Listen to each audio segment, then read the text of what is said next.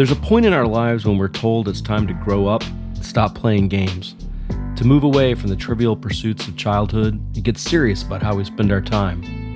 But what if that advice is wrong? It's terribly wrong. What if games are actually one of the best ways to spend our time and one of our best opportunities to learn about the world and even ourselves? For a little context, consider this. Board games similar to checkers were played by ancient Egyptians as early as 3000 BCE. Go, first played in China in the second millennium BCE, is considered to be the longest continuously played game in the world, with over 100 million people playing it today. And of course, chess, a virtual newcomer only dating back about 1,000 years, is definitely having a moment with an estimated 650 million players around the world. Given then the longevity and ubiquity of games, surely they deserve to be considered as critical part of culture as music, art, architecture, or literature. And yet most of us still refuse to take them seriously. So why is it that games are so embedded in the human experience, and how should we think about them as part of our lives? That's the topic of our discussion today with author Oliver Rader. Oliver is a senior data journalist at the Financial Times who has also written for the Wall Street Journal, 538, and The Economist. Most recently, he's the author of the book 7 Games. It's about the history and culture of 7 of the most popular games in the world today: checkers, chess, Go, backgammon, poker, Scrabble, and bridge. This is Reconsidering, a podcast about life and how to live it better. I'm Bob Baxley. I'm Meredith Black. And I'm Aaron Walter. Thanks for joining us for our conversation with Oliver Rader.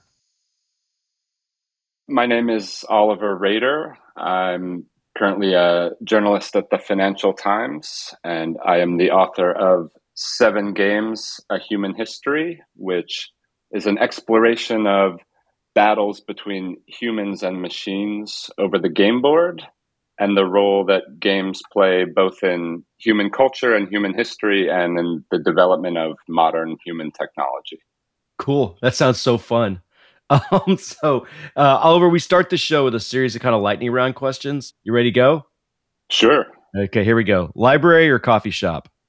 Library. By the book or against the rules? By the book. Bobby Fischer or Magnus Carlsen? Bobby Fischer. Data or instinct? Data. Man or machine? Man. Strategy or chance? Strategy. Optimist or pessimist? I want to say optimist, but these days pessimist. Online or over the board? Over the board. Planned or spontaneous? Spontaneous. Shakespeare or Einstein? Einstein. And constrained or unbounded? Unbounded. Nice. Oliver, thank you so much for being here. I read your book. I absolutely loved it. But I have to confess something to you. I have never played Go. I've never played backgammon. I've never played chess, bridge, or poker. I feel guilty, to be quite honest. What am I missing out on? I mean, the first thing, thank you, by the way, for having me and for reading the book. The first thing I would say is it's never too late, right? I mean, before I started reporting this book, I also hadn't played much Go, and I hadn't played much backgammon. And now I am a thorough backgammon obsessive. I play at a bar near where I live in Brooklyn every week. I read books about backgammon. I play against my phone constantly. It's never too late to pick up games. I think what one might miss, I think there's a few things, but one I think is a connection to sort of your fellow human and a connection through human history. So backgammon in particular is one of the oldest games that we're aware of, certifiably ancient, thousands of years old, found by archaeologists smashing into Egyptian burial tombs. And we play that game largely unchanged today, thousands of years later. And I think games are unique in the sense that they're this strand, nearly unbroken strand that connects us to our ancient ancestors. I mean, just think of how much has changed sort of around us, and these games, these ancient games, stay the same. So I find that really, really remarkable. And, you know, I also think each game that you mentioned, backgammon, Go, poker, they all have this sort of particular feeling. Like games each have their own flavor, like food has its own flavor. And sort of once you start playing, you get exposed to this flavor that doesn't exist anywhere else. I mean, there's nothing like playing poker. It's an experience unto itself. Ditto backgammon, ditto Go. And, there are thousands and thousands of great games. I'm not going to force you to play the 7 games in the book, but I think each game sort of expresses itself through its rules and through its game board and through the experience of playing it in a really unique way. So I'm partisan on this point. I highly recommend you give all of them a try. But I think that's what is a little bit of what makes games special. Yeah. Thank you for saying that. I was talking to my husband about this last night, and he's like, where were you growing up as a child? Like, what happened? And I was like, I don't know. I just didn't play them. But after reading, your book, you're right. They all have such a different flavor to them, and they all seem so interesting. And I think part of that is also like, there's kind of this sense of community and like community building with other people that I think is really important, that I think a lot of people miss, and you just kind of called out. Yeah, I think that's right. And as a journalist, I'm interested in covering games, obviously, but I think more than that, what I'm really interested in is covering subcultures. And games just tend to be planets around which very rich subcultures orbit. So games is almost an accidental thing. I'm interested in obsessives, basically. I'm obsessive about obsessives. I'm a meta obsessive. And games are where obsessives often congregate. And I think as a journalist, it's really important to pay attention to obsessives because they're onto something, right? They're obsessed with good reason. And games is a prime example. I mean, I'm going to push on that because that sounds fascinating. Like, please do. How would you describe the subcultures? And are there particular ones that you think are uniquely notable? Yeah, I think each game, there's obviously similarities, but there are important differences. I mean, I've been an active member of some of these subcultures. So in grad school, for years and years, I was a competitive Scrabble player, and I did the Scrabble tournament circuit. More recently, crossword puzzles. I've competed in crossword puzzle tournaments and constructed puzzles for the New York Times. And, I've never been a great chess player, but I've hung around a lot of great chess players.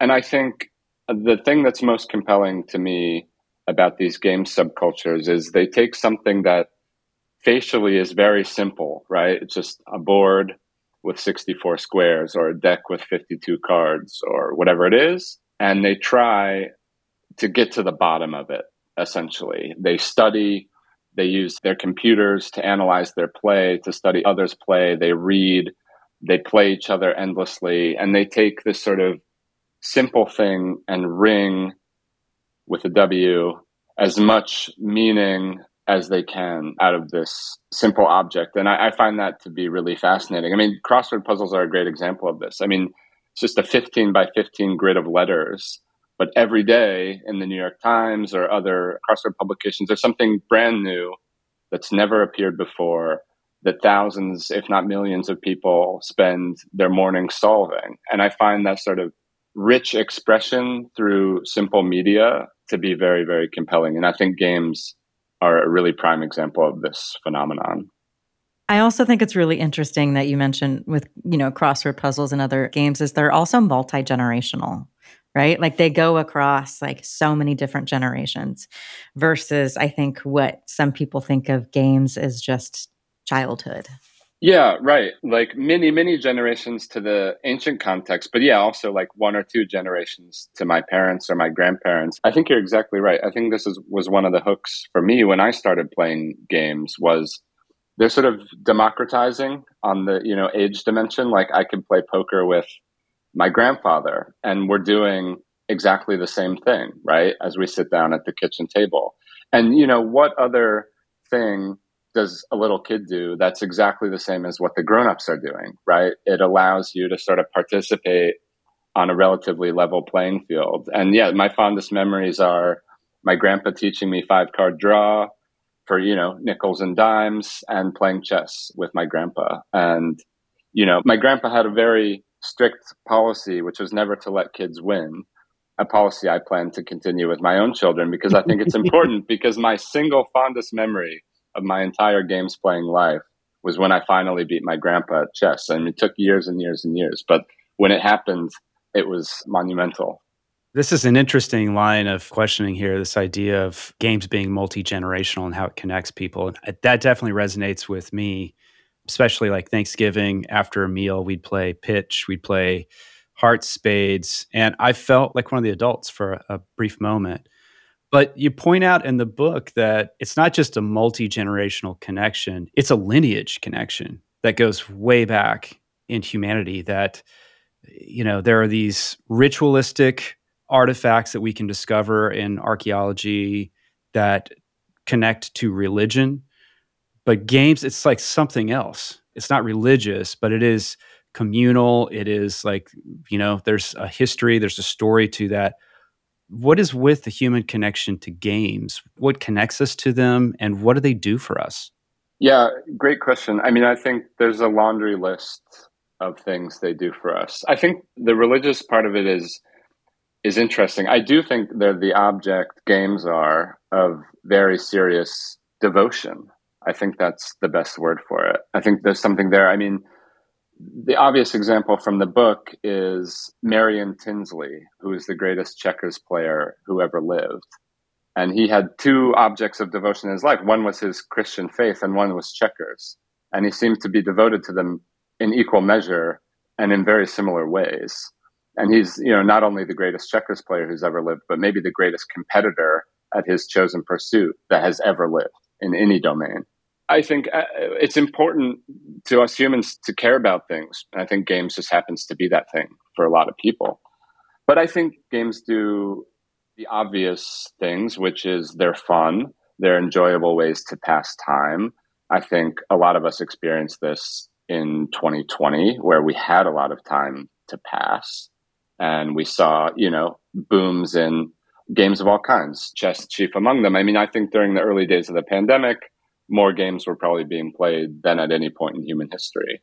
But I think, games are also, and I write about this a bit in the book, games are also sort of a form of practice for the quote unquote real world. Like in the sense that games sort of crystallize slices of the real world. So for example, chess, the slice of the real world it crystallizes is maybe planning ahead, right? Strategizing.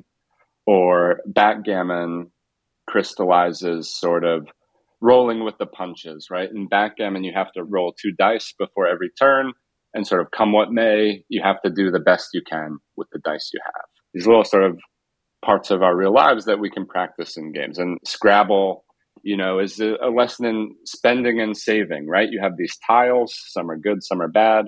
What do I use today? What do I save till tomorrow, i.e. until next turn?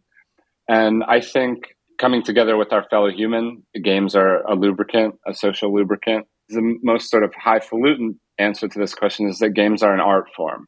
In particular, games are the art form that captures human agency, right? Modes of deciding and acting, whereas painting captures the visual world, games capture the sort of world of action and decision. And different games sort of express different aspects of that world. And I think, the classic games, the ancient games we've been talking about are akin to, paintings in museums. They're the examples of this art form that have survived and that are still appreciated.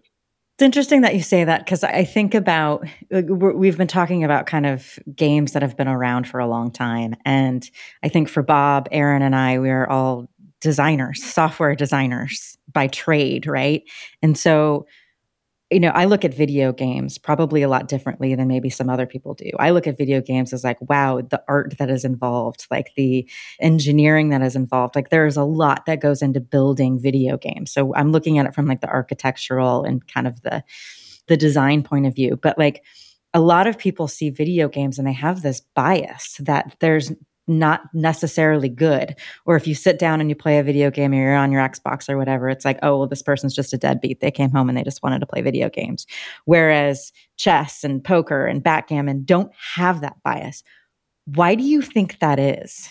Yeah, it's an interesting question. I think if you look at, newspaper articles from like 100 years ago, you see similar outrage over like crossword puzzles. Crossword puzzles were the bane of society.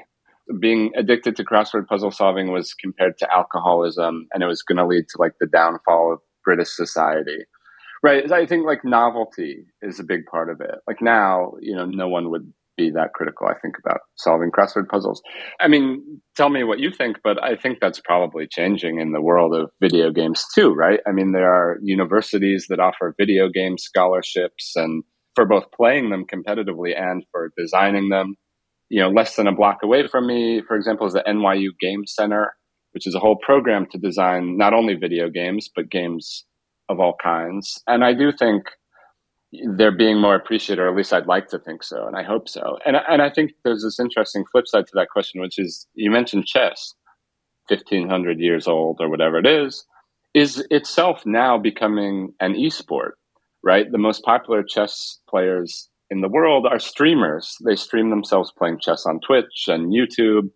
And, it doesn't have groundbreaking graphics or anything like that, but like a great game is a great game. And some days the most popular streams on Twitch are chess players. And, a lot of attention has been paid in recent days to this sort of online aspect of chess unfortunately with a cheating scandal, but just like every single outlet is covering chess, and it's talked about like it is played as it's online. And the kid accused of cheating is accused of cheating online. So I think more and more the boundaries between video games and classic board games are sort of blurred, right? Poker's played online, everything's played online.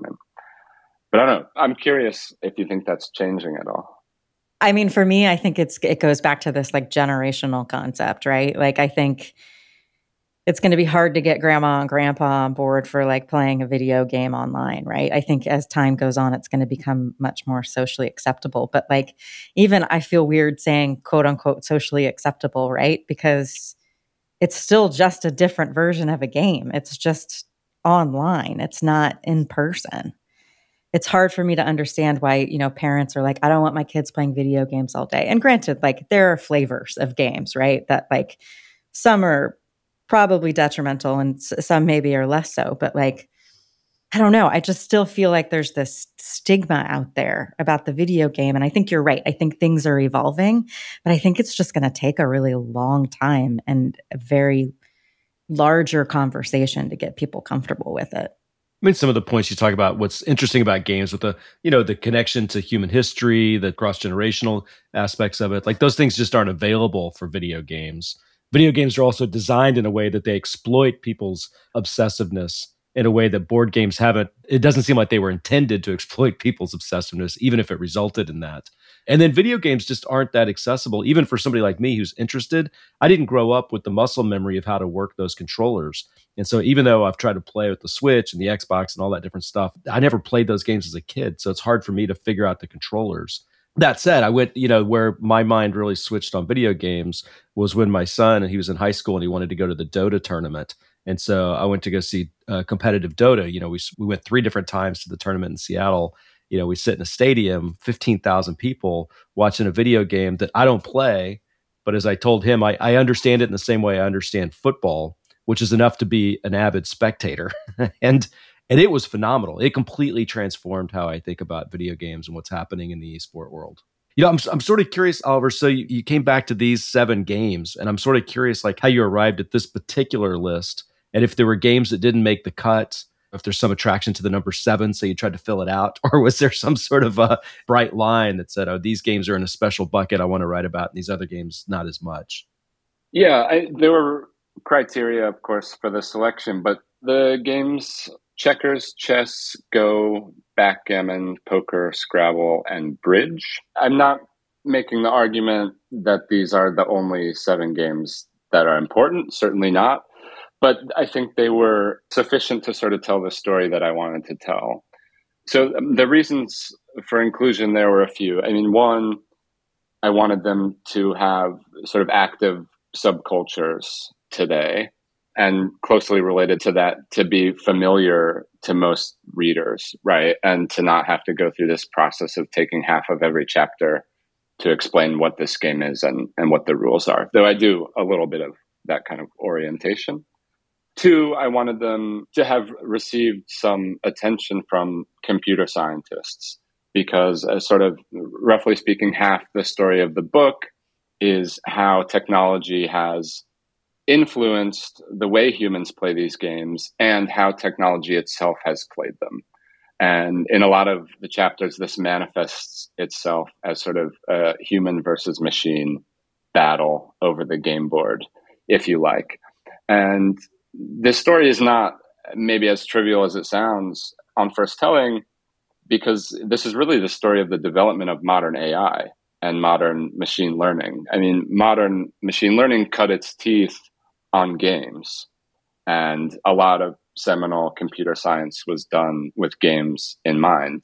Checkers and chess in the early days, more recently, poker, Go famously in 2016, and so on. In terms of games that we left out, I mean, there wasn't like an obvious one that's on the cutting room floor, though my editor at W.W. Norton and I did have a long conversation about video games, in fact, because, I mean, video games, depending on which one you choose, tick a lot of these boxes, right? They certainly have active subcultures. They're certainly familiar to readers. They've certainly received attention from computer scientists. But, you know, you have to save some good stuff for the sequel, right? So, So we didn't get into that too much. Yeah, I do think there are other games that might have been included, but I do think this 7 is a fairly good representation of the kind of interesting things we're talking about. And the final thing I'll say on that point is that the games in the book are organized in a purposeful way, whereby, sort of roughly speaking, as you move through the book, you're adding features. So as you move from, say, Go to backgammon, you're adding randomness in the form of rolls of dice. As you move from backgammon to poker, you're adding hidden information in the form of sort of cards that your opponent can't see. And sort of once you sort of layer all these facets on top of each other, the reader is sort of invited to wonder, like, well, what have we arrived at? And eventually we arrive at some form of like real life, right? These are like important things in real life. There's lots of randomness in real life. There's lots of hidden information in real life, and so on. The question that falls out of this, indeed one asked by philosophers of games, is life sort of a version of a game? And indeed that, you know, sort of dovetails with the AI, because, you know, what do AI researchers really want to do? Well, they want to influence the real world. They want machines that are, you know, truly, I'm doing scare quotes if you can't see me, that are truly intelligent. We'll be right back after this word from our sponsors. Meredith, I've recently become a really big fan of Athletic Greens and their product AG1. Have you tried it, Meredith? Yeah, I've tried it, and I have to say I look forward to taking it every day now. Yeah, for me, you know, the idea of having one super research drink that has everything I need, it's got all the vitamins and minerals that I need, prebiotics, probiotic, it's good for gut health, you're keeping your immune system tuned up and just like feeling your best. The idea of that being in one single drink that I can take every day in the morning is very attractive. Yeah, and you know what else I really love is that AG1 is just one scoop that you put in 8 ounces of water. It's not like you have to go out and buy a million different supplements and keep taking all of these pills. You've just got everything in one scoop. So it's so nice and convenient. And it's also so much more affordable. And it actually tastes good too. I mean, I enjoy drinking it every morning along with my coffee. And when I travel, you know, they give you these great travel packs so I can just slip it in my duffel bag when I'm visiting family, going on vacation. I've got it with me, so I'm always at my best. So if you're curious and want to check out Athletic Greens like Aaron and I and their AG1 formula, there's no better time to do it than now. You'll get a year's supply of vitamin D3 and K2 and 5 travel packs for free. So go to athleticgreens.com/reconsidering and get your AG1 today. That's athleticgreens.com/reconsidering. Now back to the show.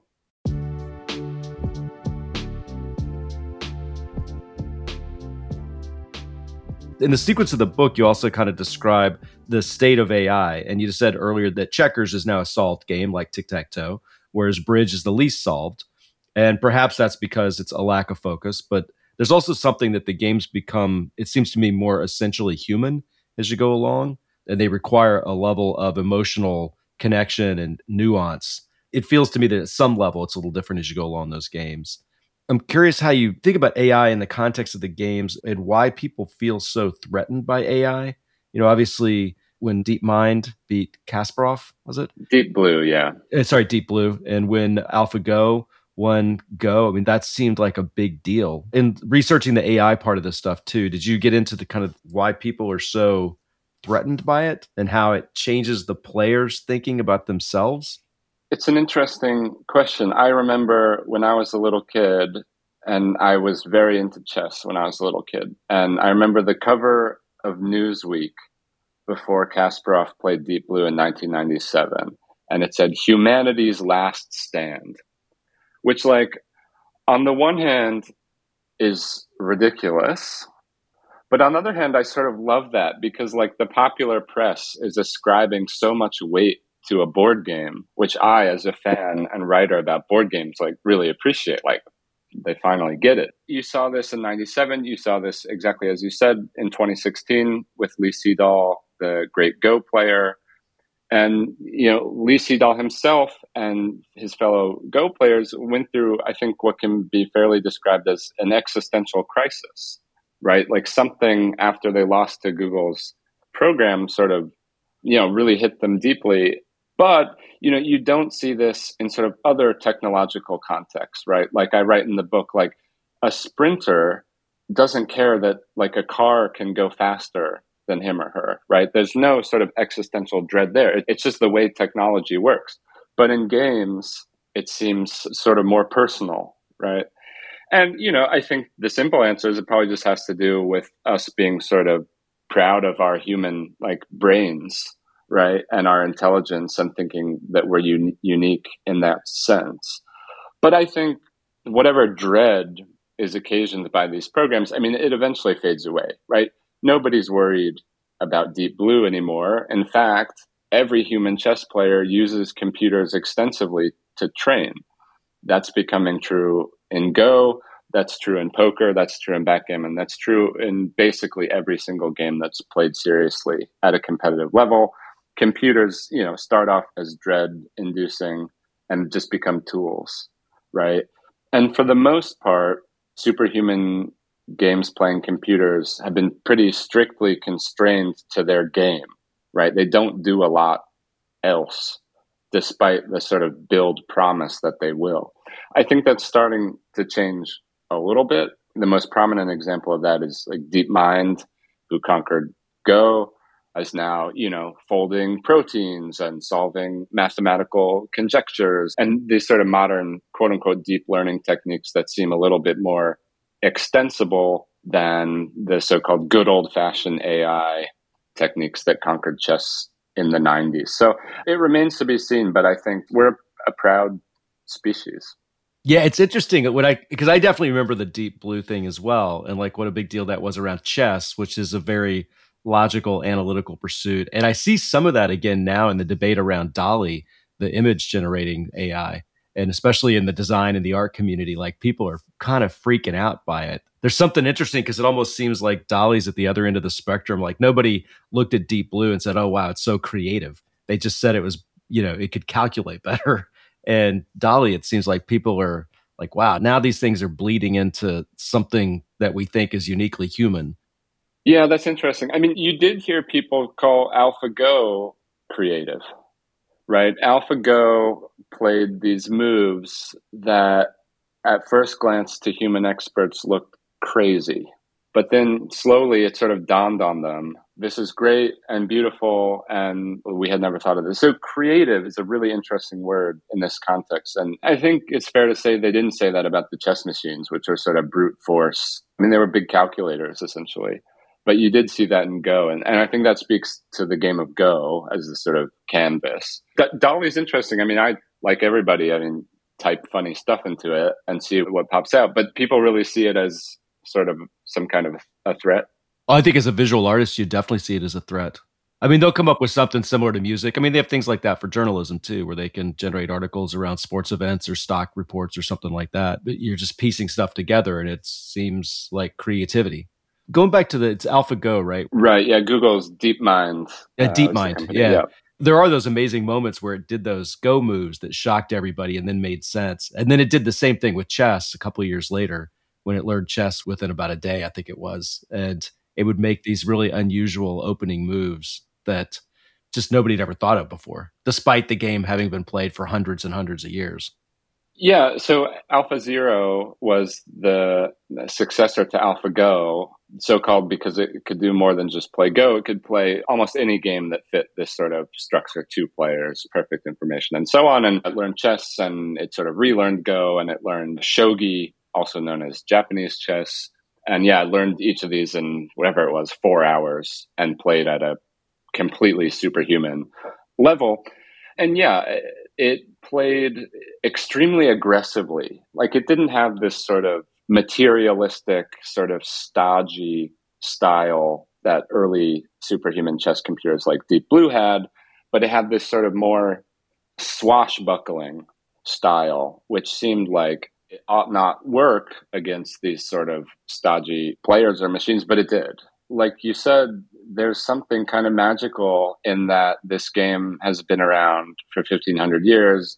God knows how many instances of chess have been played. Trillions, probably.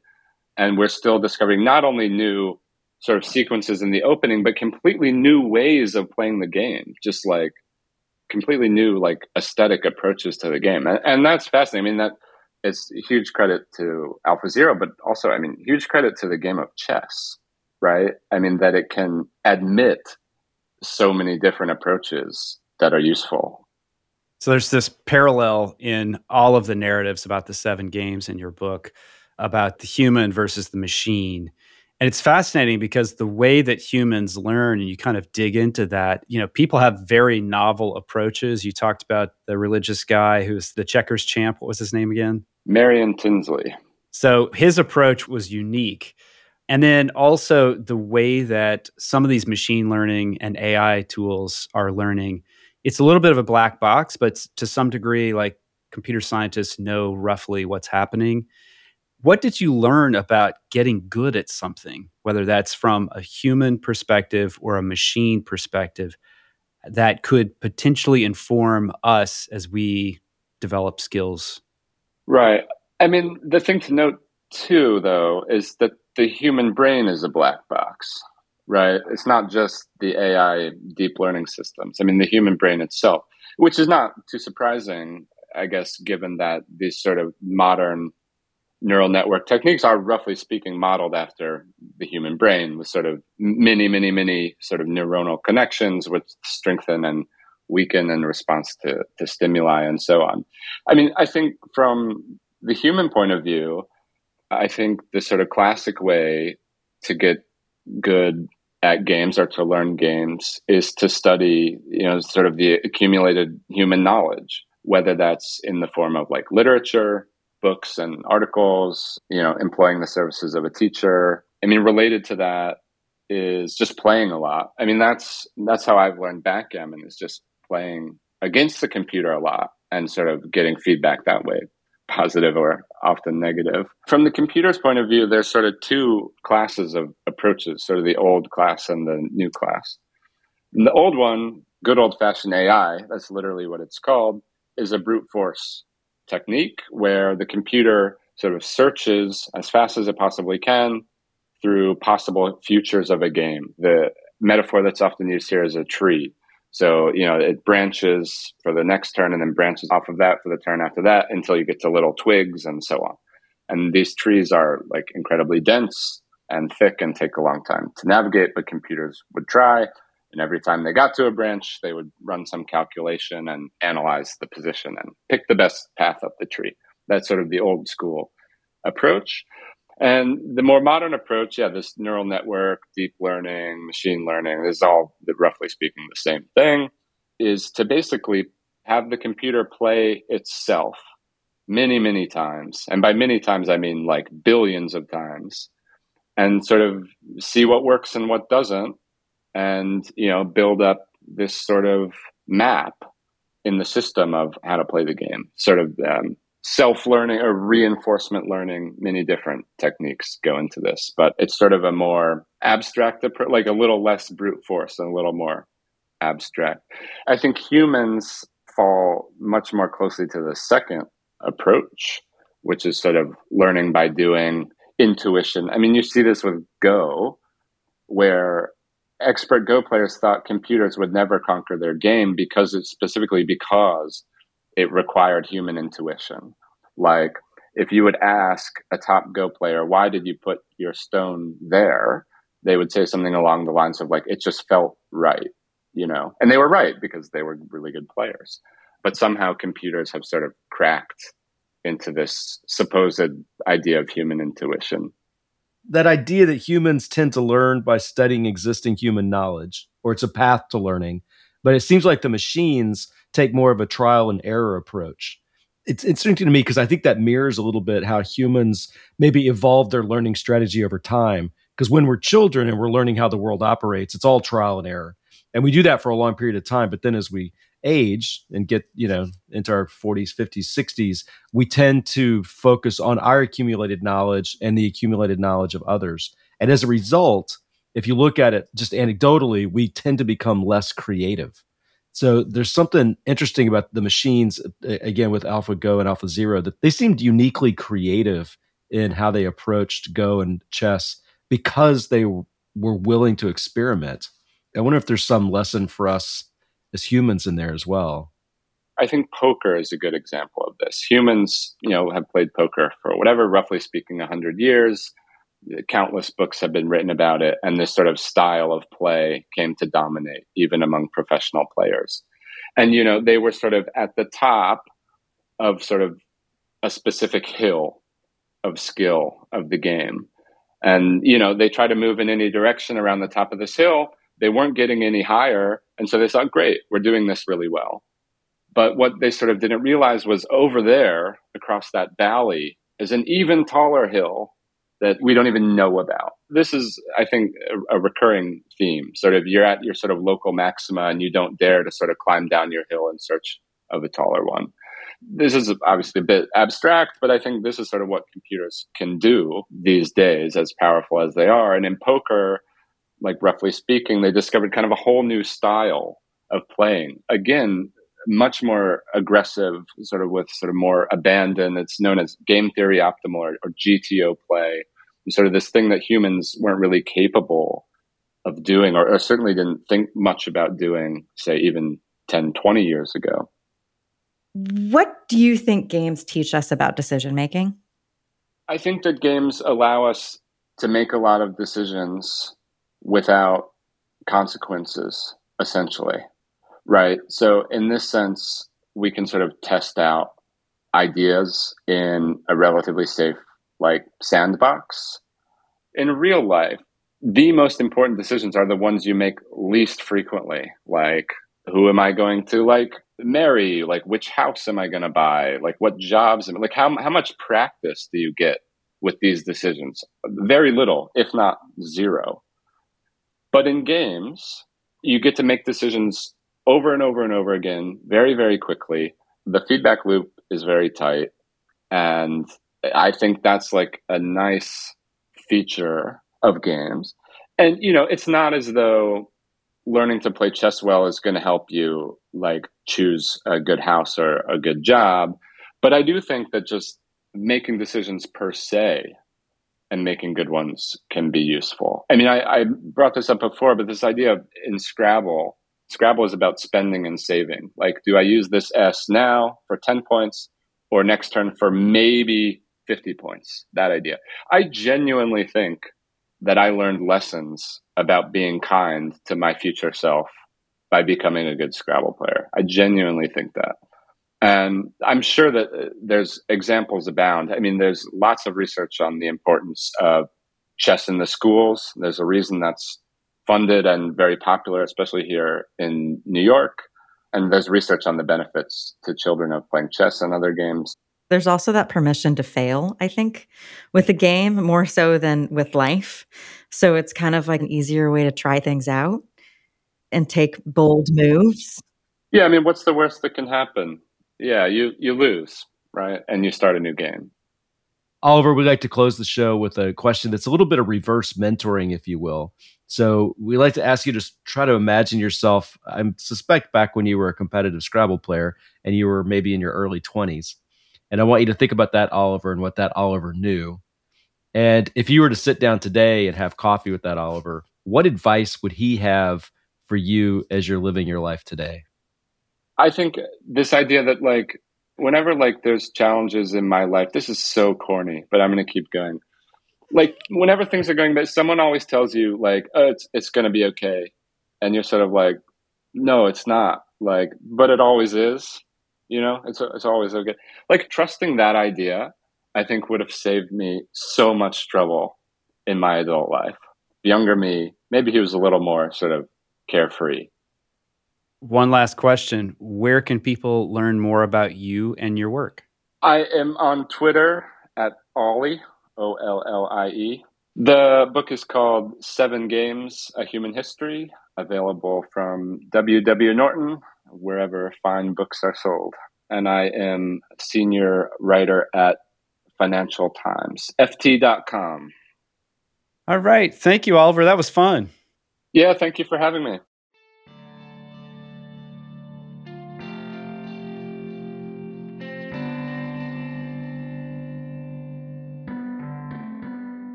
So I know that was a little bit more nerdy than what we typically do on the show, but I, for one, find it really fascinating.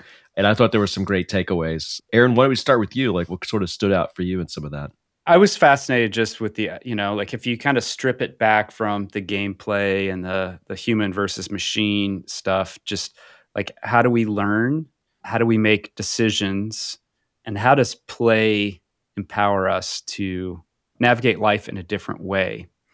And I was thinking about, that line of questioning we had around video games and the bias and judgment we have about, hey, you came home and you're playing video games and you're just wasting your time.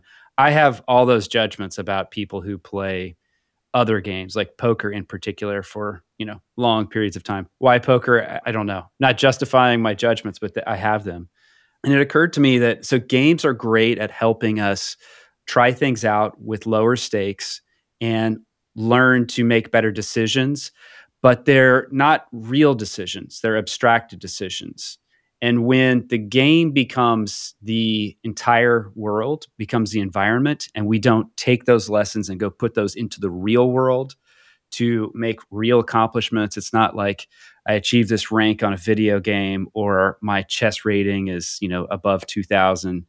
What is that accomplishment really? It's an abstraction.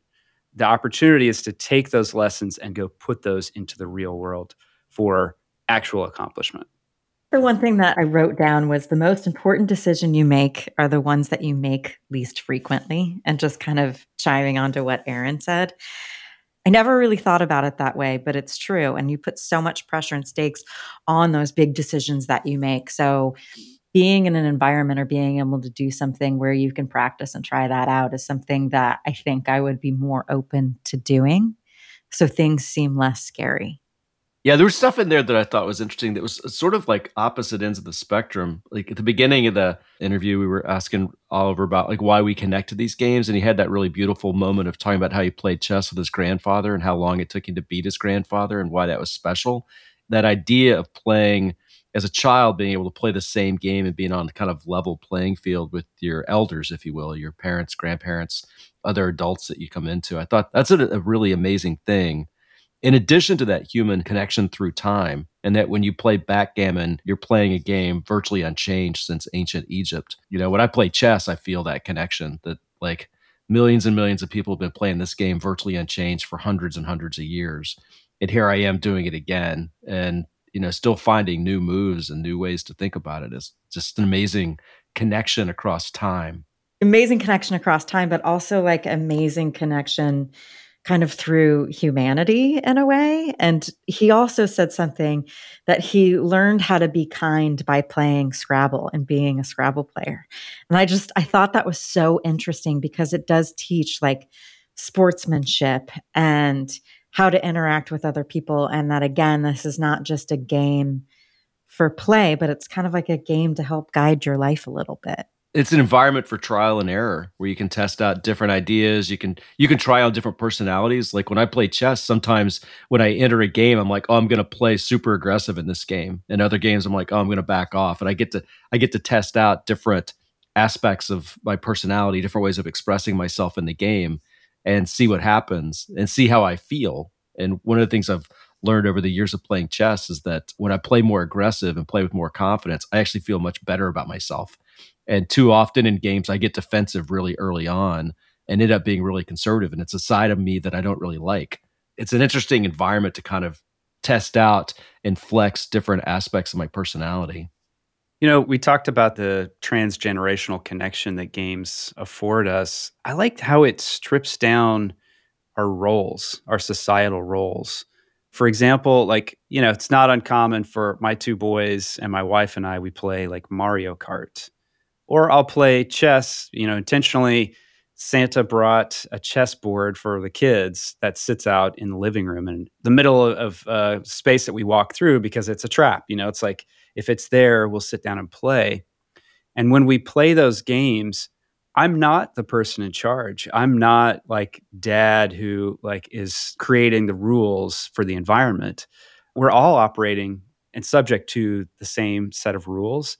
I am prey as much as predator, you know, like they beat me, they humble me, they have a good time, like flipping those roles.